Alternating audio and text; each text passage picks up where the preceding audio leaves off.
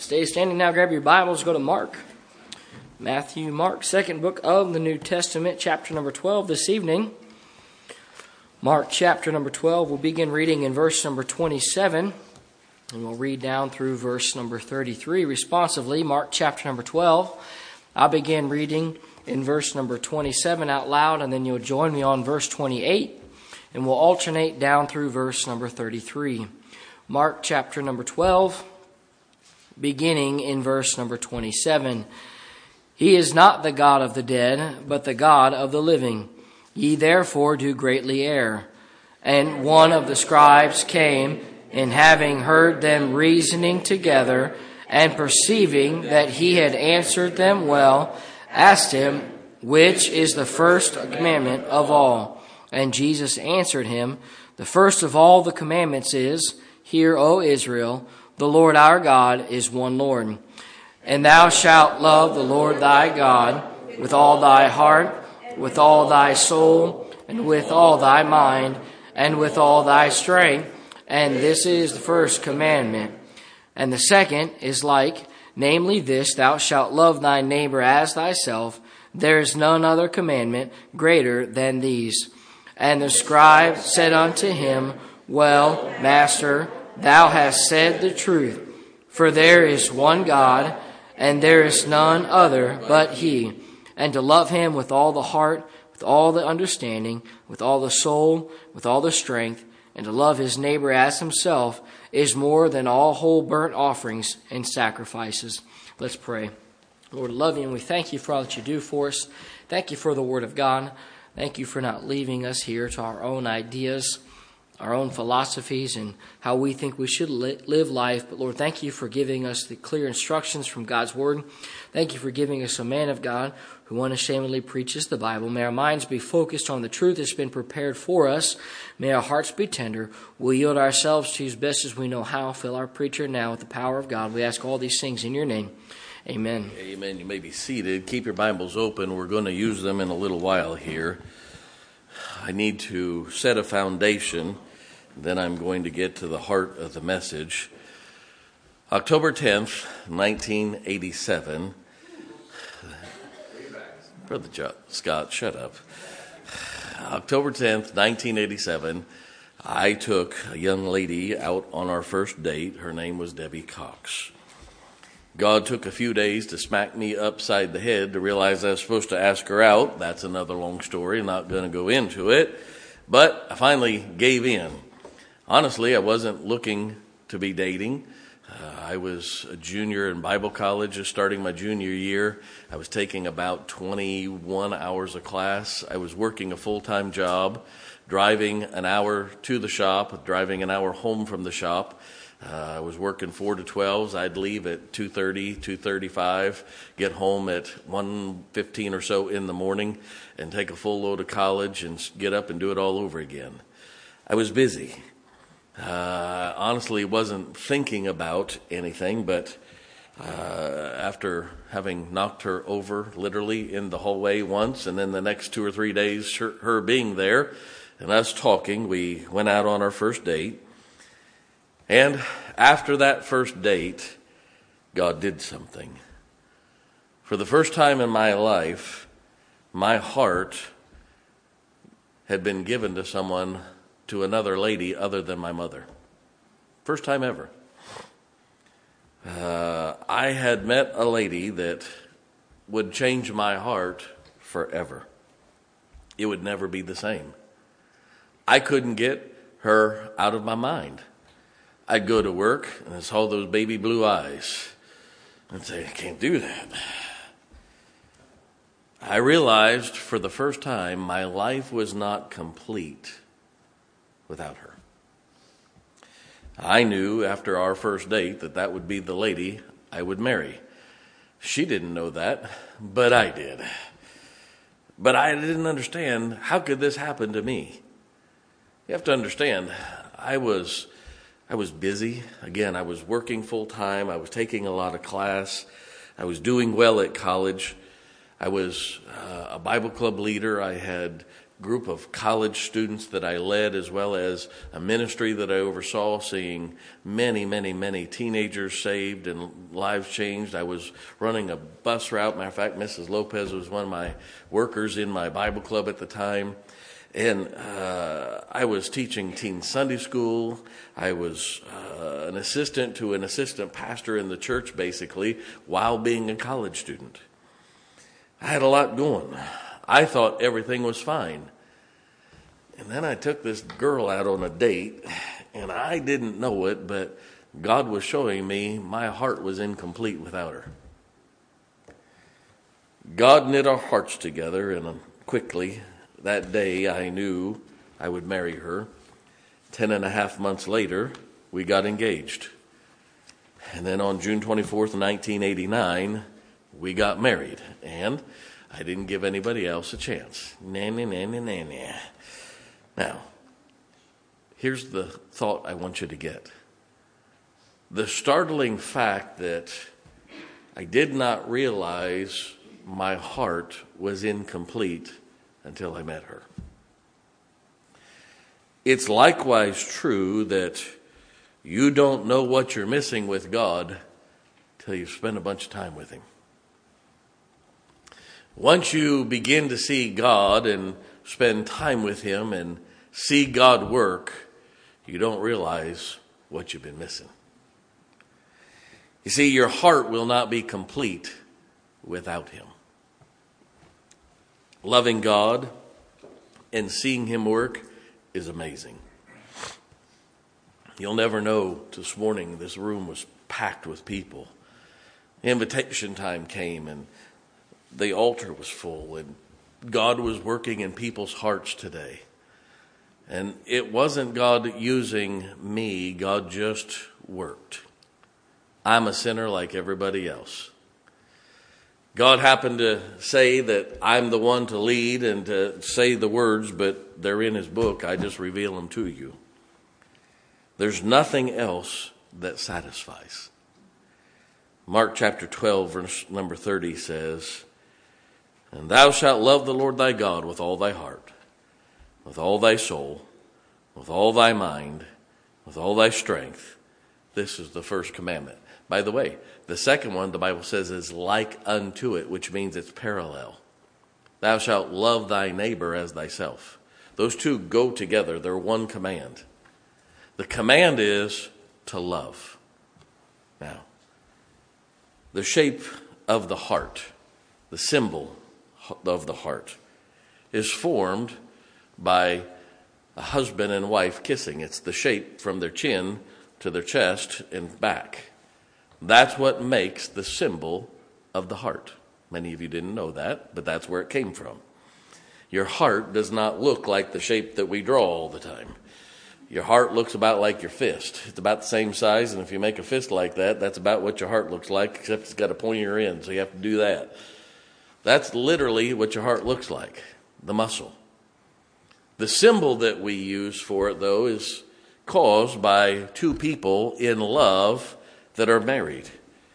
Now, most of the problems occur in our homes due to the fact that our heart's not in good shape. My question tonight is, what shapes your heart? I hate bucket seats.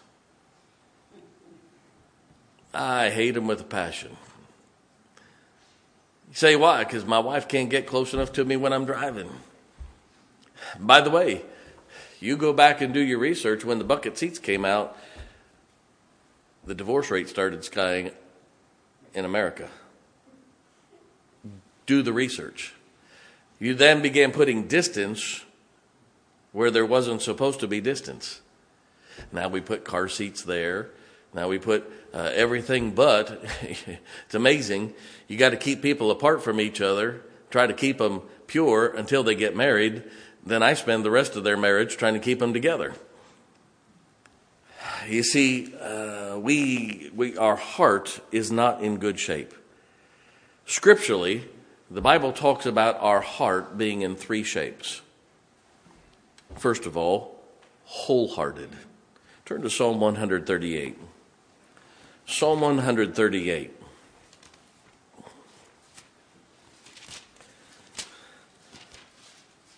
I don't plan on screaming and hollering tonight, for those of you that like that. I'm going to kind of be quiet, and I want to talk to you pastorally for a moment. Psalm 138, look at verse number 1. I will praise thee with my whole heart. Before the gods will I sing praise unto thee. And I want you to notice the term whole heart. Matthew chapter 12, verses 30 and verse 33 said, Thou shalt love the Lord thy God with all thy heart, with all thy soul, with all thy mind, with all thy strength. That means every bit of what you have. Turn to Colossians, book of Colossians chapter 2. Colossians chapter 2. Galatians, Ephesians, Philippians, Colossians chapter 2. Look at chapter 3, verse number 22. Servants, obey in all things your master according to the flesh, not with eye service as men pleasers, but in singleness of heart. Wow. Fearing God.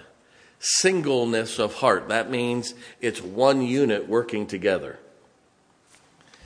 You see, love needs to be wholehearted. Can I tell you something? It's hard to love your neighbor if you're not loving God. I'm going to teach you a deep truth, even though you may not understand it being deep yet. These relationships this way are strained when this relationship is strained. If this relationship is right, these relationships will be okay. It doesn't mean everybody on that side is going to love you the way you want to be loved, but you can love this way very easily when this is right. Do you remember what happened in the Garden of Eden in Genesis chapter 3? Man, Adam and Eve sinned. God showed up and they were hiding. They had sewn fig leaves together and made aprons to cover themselves. And God came down and he said, Adam, where art thou? He said, we're hiding, God, because we're naked. And he said, who told you you were? He said, did you disobey me? And if you remember Genesis chapter 3, this is the statement Adam makes. Well, God, the woman thou gavest me, she made me do it. Now, he was pointing fingers everywhere. She is who you gave me, and she's the one that made me do it. And it's your fault because you gave her to me. Guess whose fault it was? Adam's. There was a problem between the relationship between Adam and Eve because there was a problem with the relationship between God and Adam. The woman that thou gavest me, she made me do it. Sometimes we read the Bible so fast and don't think about what was really said. That means this: sin causes a disturbance in all relationships. You can't live in sin and have a good relationship with God. I didn't say you stop sinning. But when you're sinning, you're not in a good relationship with God. Everybody doing okay? Now hang on here. When there's a whole heart, love is continually expressed. It doesn't mean it's perfect, but it's expressed. Statements like, I love you, come freely. Sitting close in church, but you don't sit close in church and sit in 3 different rooms at home and not talk to one another. Fellas, it's not a show so that you can say, look what I've got. If everything's good at home, you don't worry about what's in public. It'll be fine in public.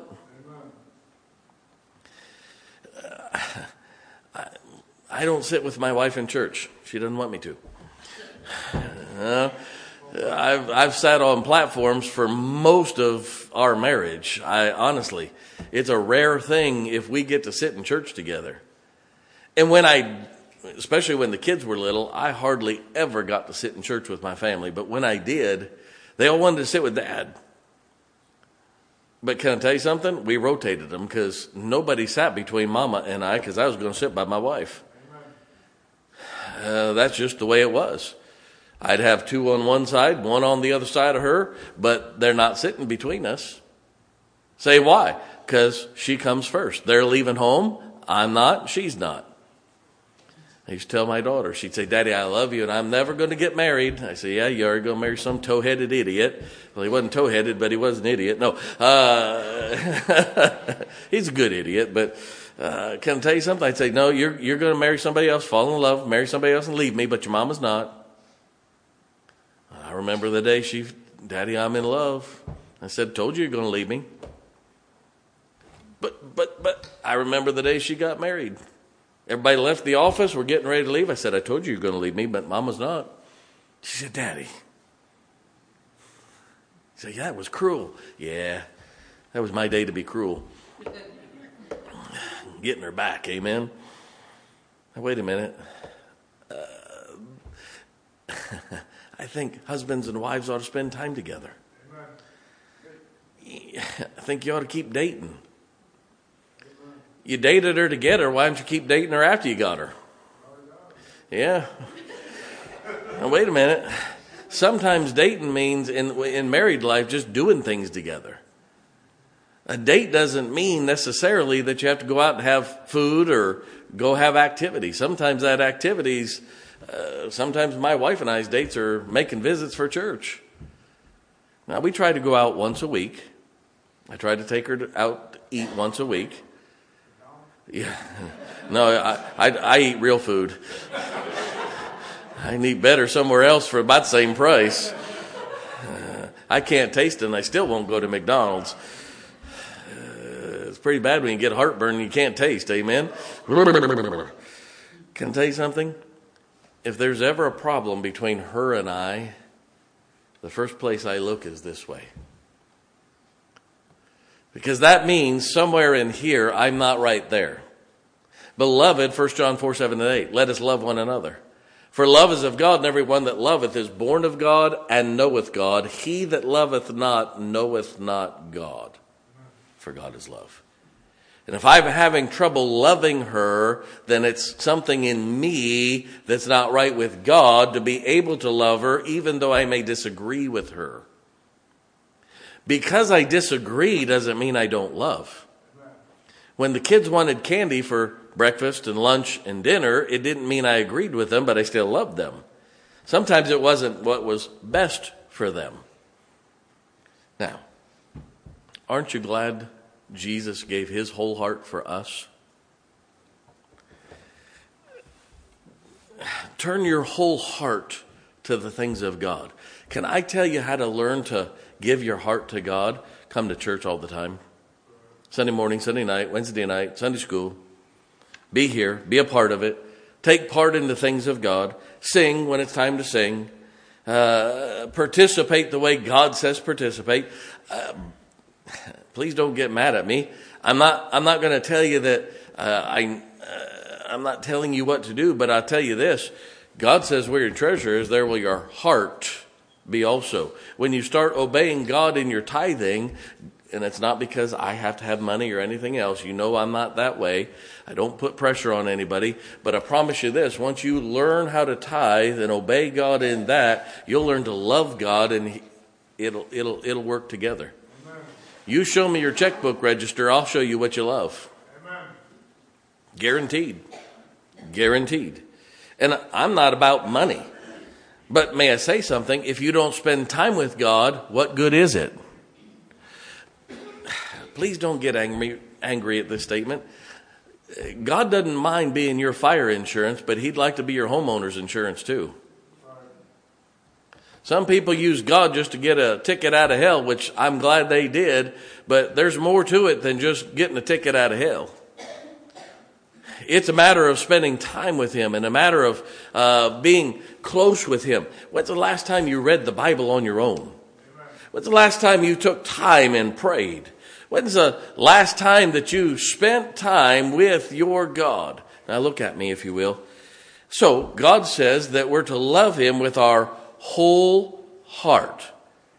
Mark 12 says, thou shalt love the Lord thy God with all thy heart, with all thy soul, with all thy mind, and with all thy strength. The heart, that's your emotions. Your soul, that's your ability to communicate with each other. Your mind, that's your intellect. And your strength, that's your physical body doing things for God. God says, I need you to love me with your heart, with your mind, with your soul, and with your strength. And when you do that, you'll fall in love with your God and you'll have a whole heart. Secondly, God talks about a broken heart. Turn to 1 Samuel chapter 20. 1 Samuel chapter 20. 1 Samuel chapter 20, look at verse number 41.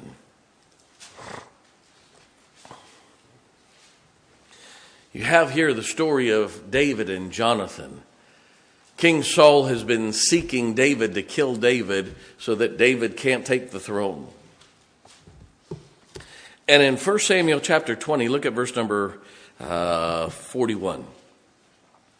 And as soon as the lad was gone, David arose out of the place toward the south and fell on his face to the ground and bowed himself 3 times. They kissed one another and wept one another until David exceeded. And Jonathan said to David, go in peace. For as much as we have both sworn in us the name of the Lord, saying, the Lord be between me and thee, and between my seed and thy seed forever. And he arose and departed, and Jonathan went into the city. There's 2 friends that had broken hearts. They would never spend time together again. They were going to be forced apart. Matter of fact, Jonathan, in just a matter of years, would be killed in battle so that David could take the throne instead of Jonathan. A broken heart.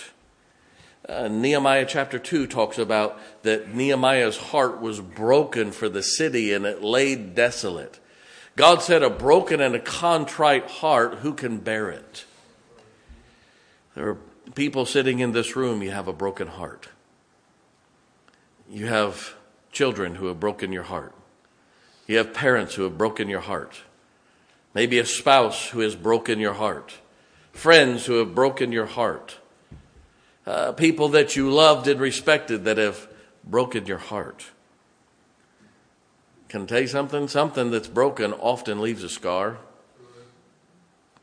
And I've broken most all my fingers at some point in time, not from hitting the pulpit, but just through different sports and different things that I've done. But did you know that even if it scars up, it can still be used? Did you know that a scar does not keep something from working? Brother Harry, how long has it been now? 5 years, 6 years? Almost 7 years? Wow, you're getting old.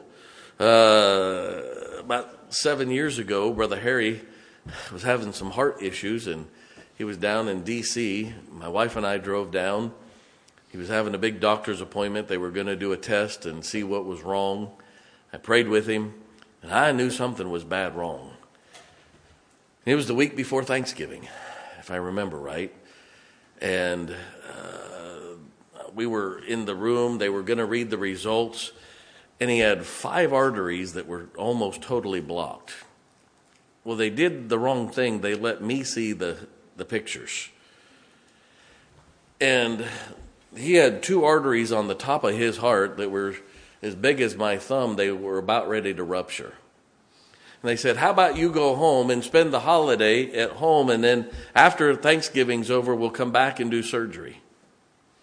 The man couldn't walk across the room without getting out of breath, and he looked like ashy gray.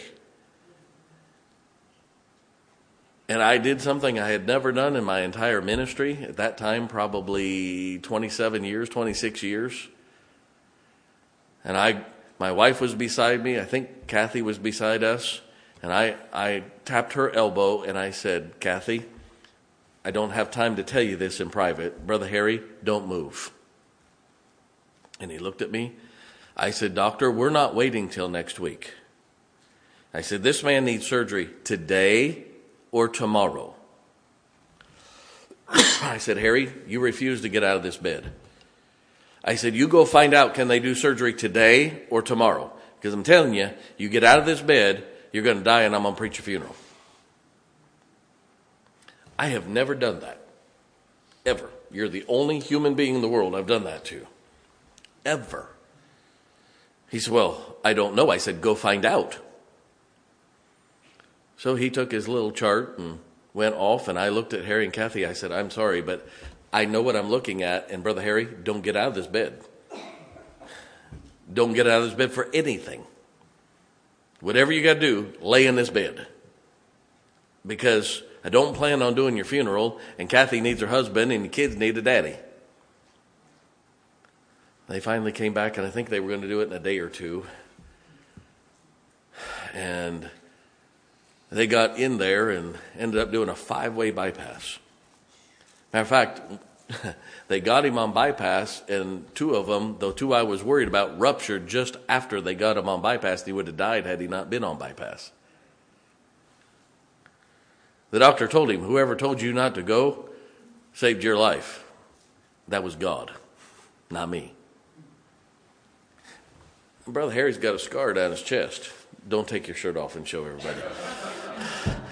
I don't want to throw up. Now wait a minute. Just because he has a scar doesn't mean his heart doesn't work. Why is it then that if somebody has a scar, whether it be physical, emotional, mental, spiritual, that we want to hold it against them? Why is it that we don't thank God that they're still functioning? You see, it's wounded, but it can still function. And those who love the person who has the scar don't look at the scar and say, boy, I wish you didn't have that scar. I'll promise you, if Kathy sees that scar, she's thankful she can look at it, because otherwise she'd have to go to a graveyard. I'd rather look at a scar than a tombstone. How about you? I'd rather have somebody who has an emotional scar that's still going than to lose that person. You see, why do we look at scars in people's lives, that brokenness? We used this statement a lot in the last 2 weeks in Sunday school. Past failures don't need to hinder future success. There's I don't know what you call it, a movement, so to speak, in churches today. If you're not perfect, God can't use you. That's a bunch of garbage. He's only got sinners to work with. Guess what? They're sinners too. I'm a sinner. You don't have to be perfect to come to church. You say, why? Because nobody would be there. It's kind of like the guy they found on a deserted island. They went there and he had 3 buildings. He said, this is my house. And they said, what's that? He said, that's my church. He said, well, they said, what's the other building? He said, that was the church I used to go to, but I got mad at the pastor. He was the only guy on the island. Must have been a Baptist or something. I don't know. Can I tell you something? Why is it that we think because there's a mistake in somebody's past that God can't use them now? Aren't you glad God can use you? Those who dwell or worry about all the past, can I tell you something? Listen to this statement. Forgive yourself and go on. Amen. Forgive yourself. Why do you hold bitterness against your own life? Some of you are holding bitterness against something that you don't even know why you're bitter. Let go of it. The broken heart of Jesus is what paid our sin debt. Maybe we ought to let his broken heart be enough and us not live with a broken heart. But even if it's broken and it's scarred, guess what? It's still pumping. Brother Harry, still going. It's been beaten hundreds of thousands of times since you had it worked on. And we're going to pray for a couple 100,000 more beats. Amen. Wait a minute. Then there's something called half-heartedness. Mark 12 said, thou shalt love the Lord thy God with all thy heart, all thy strength, all thy soul, all thy mind, all thy strength, not half. I've been married for 33, almost 34 years. Can I tell you something? 34 years ago, right before we got married, I thought I loved my wife with all my heart. I loved her with as much love as I knew how to love her, but after 34 years, I've had a lot of practice. I love her more now than I did 34 years ago. We've been through a lot of things together. 3 kids. That's enough to try anybody's marriage.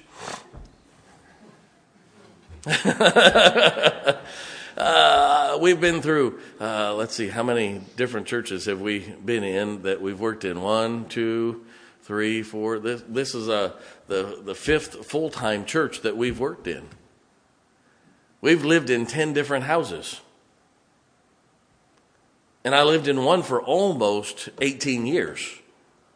You do the math. We did a lot of moving.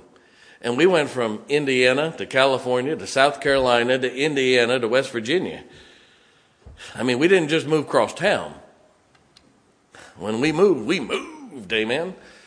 I took my wife, we left Bible college to go work in Long Beach, California.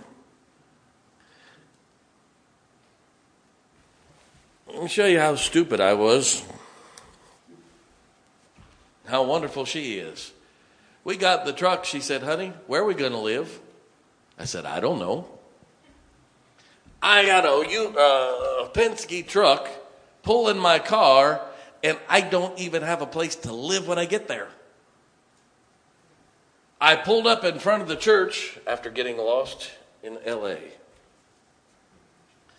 Matter of fact, I got lost in Compton. Got out. It's like being the only white chocolate chip in a dark chocolate chip factory. Compton is known for its violence. They have a sign, when the devil comes to America, he comes to Compton first. That's on their welcome to Compton sign. Oh no. It's true. It's a rough place. I got out and the guy at the gas station says, what are you doing here? You're not in the right place. I said, I know, that's why I'm here. He said, you better get in that truck and keep driving. I said, I will when you tell me how to get to where I'm going. He said, where are you going? I told him, he said, get down here, go this far, turn this direction, and don't stop. I said, no problem. Finally got to the church, pulled up in front of the church, looked like the Beverly Hillbillies, you know. I went in, found the pastor. I didn't know if we were going to stay at a hotel. I didn't know if I was going to sleep in the truck. I really didn't want to sleep in the truck because she hadn't been feeling well for 2 days of the 3-day trip. And I'll be honest with you, I was tired of the inside of that truck. He said, do you have a place to live? I said, how would I have a place to live? I haven't been here yet. He said, well, come with me. I think I got a place for you to rent. We jumped in his car, went about 5 blocks away. Little Filipino lady, she had 2 thumbs on each hand. She had a little extra thumb growing off of each thumb. She could count to 12, amen? I'm not kidding. A little tiny little 750 square foot 2-bedroom house. You have to understand, this is in 1990. Shut up. She said, oh, good price, only $1,000 a month.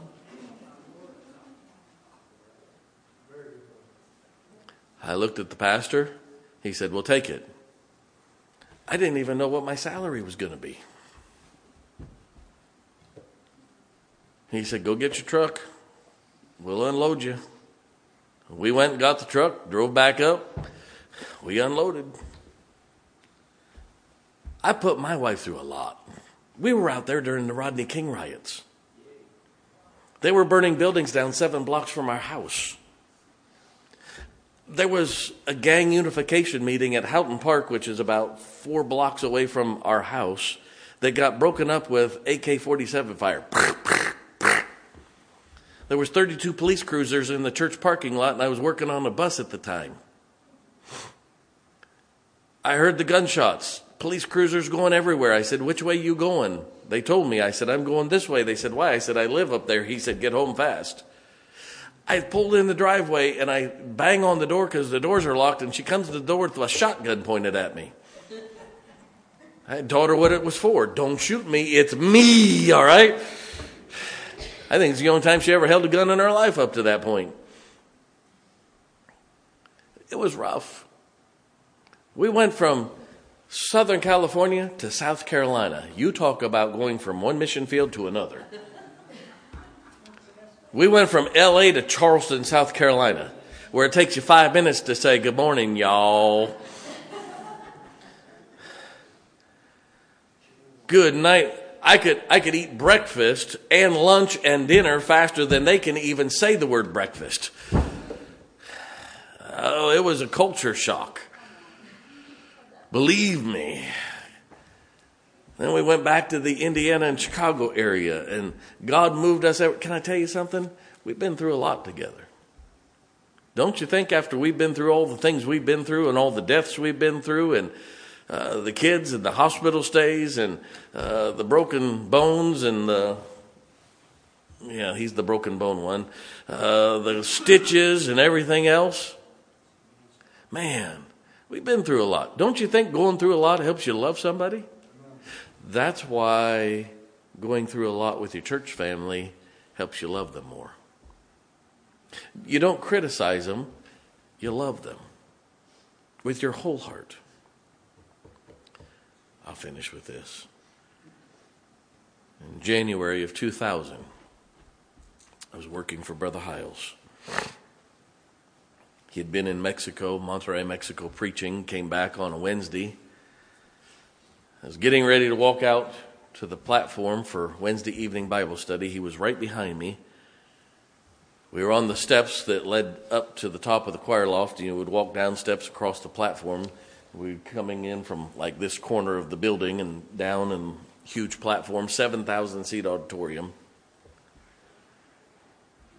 He had his hand on his knee like this. He said, hang on, fellas, just a second. I said, preacher, you okay? He said, yeah, just extra tired, too much travel. I knew something wasn't right. He went out and preached that night. Thursday he worked. Friday was in his office for prayer time. I had to stay back and ask him a question. He had me first. He said, Brother Craig, could I ask you to do something? I said, anything. He said, I'm having trouble with my back. Could you pick my briefcase up for me? Yes, sir. I said, what else you need? He said, I'll get it later. I said, no, sir, what do you need? I helped him with just a couple other little things. I asked him my question. We talked. I said, preacher, I love you. And I turned. I took about a step and a half, and he said, Craig. I turned around. He said, I love you too, son. I didn't know it would be the last time I'd ever talk to him. He had suffered a heart attack on Tuesday of that week while he was in Mexico. He preached Tuesday night after having had a heart attack. Stayed awake all night Tuesday night, got on an airplane, flew from Monterrey, Mexico to Chicago, came back, preached at the college, preached at church that night, worked all day Thursday and started working Friday, and the pain got so bad they finally got him to the doctor. And on February 6th, after open heart surgery, he died. Whew. Died of a broken heart. Let me ask you a question. What shapes your heart in? What shape is your heart in? Is it whole? Is it half? Is it broken? Well, if it's broken, it can be fixed. God can fix it. If it's half-hearted, that's your fault. That means you need to fix it. I want you to have a whole heart. I want you to understand that love. God said, and thou shalt love the Lord thy God with all thy heart, with all thy soul, with all thy mind, and with all thy strength. This is the first commandment. And second is like unto it. How do you get that whole heart? Love thy neighbor as thyself. That means this: we love God by loving others. And the more you love others, the more you'll fall in love with God. And the more you'll understand his love. Just a couple weeks ago, 2 months ago, my daughter and son-in-law had their first baby, little Hudson. Brought him home and we were with him. I was with Michael. He and I were working on something together, and I said, son, let me tell you something. I said, being a daddy is going to give you a new perspective on God. You're going to understand God as a father in a whole different light. I was talking to my daughter after we had driven back home, and I said, Mindy, she was struggling with something. I said, now you're understanding what God feels as a parent. She said, Daddy, that's pretty scary. You're right. I said, oh, it's time to grow up. Trust me. And it wasn't something that she was immature because of choice. It's just that's how life is. You really understand God a little better as a parent and as a father when you've been a father or a mama. But did you know loving other people, loving children in Sunday school, you love them as a child? Love them as your own. That's why at a church we call each other brother and sister. You say, why? Because it's the family of God. And as we learn to love each other, we're learning to love God more because both those commandments go together. Let me ask you a question. How's your heart? What shape's it in? Every head bowed, every eye closed, I'm done. What shape is your heart in? Well, if you've never trusted Jesus Christ, I hate to tell you this, but your heart is in desperate need of open heart surgery. You need the Master's touch for eternal life. Who'd say, preacher, if I died today, I am 100% sure. I know for sure I've trusted Christ as my Savior. Would you raise your hand? God bless you. You can put your hands down. Who'd say, preacher, if I died today, and I won't embarrass you, I won't call your name. I would never do that. But you'd say, preacher, if I died today, I don't know for sure I'd go to heaven, but I'd like to know that. Would you raise your hand? All right. Who'd say, preacher, somewhere in that sermon, something I needed tonight. Would you raise your hand? Well, my soul, dozens and dozens of hands. You may put them down. In a moment, the piano will begin to play. When the piano begins to play, we'll stand to our feet. When we stand to our feet, if God's been touching your heart about something, how about you come kneel at an old-fashioned altar and tell God about it? Maybe you need to get right with somebody. Maybe you need to pray with somebody.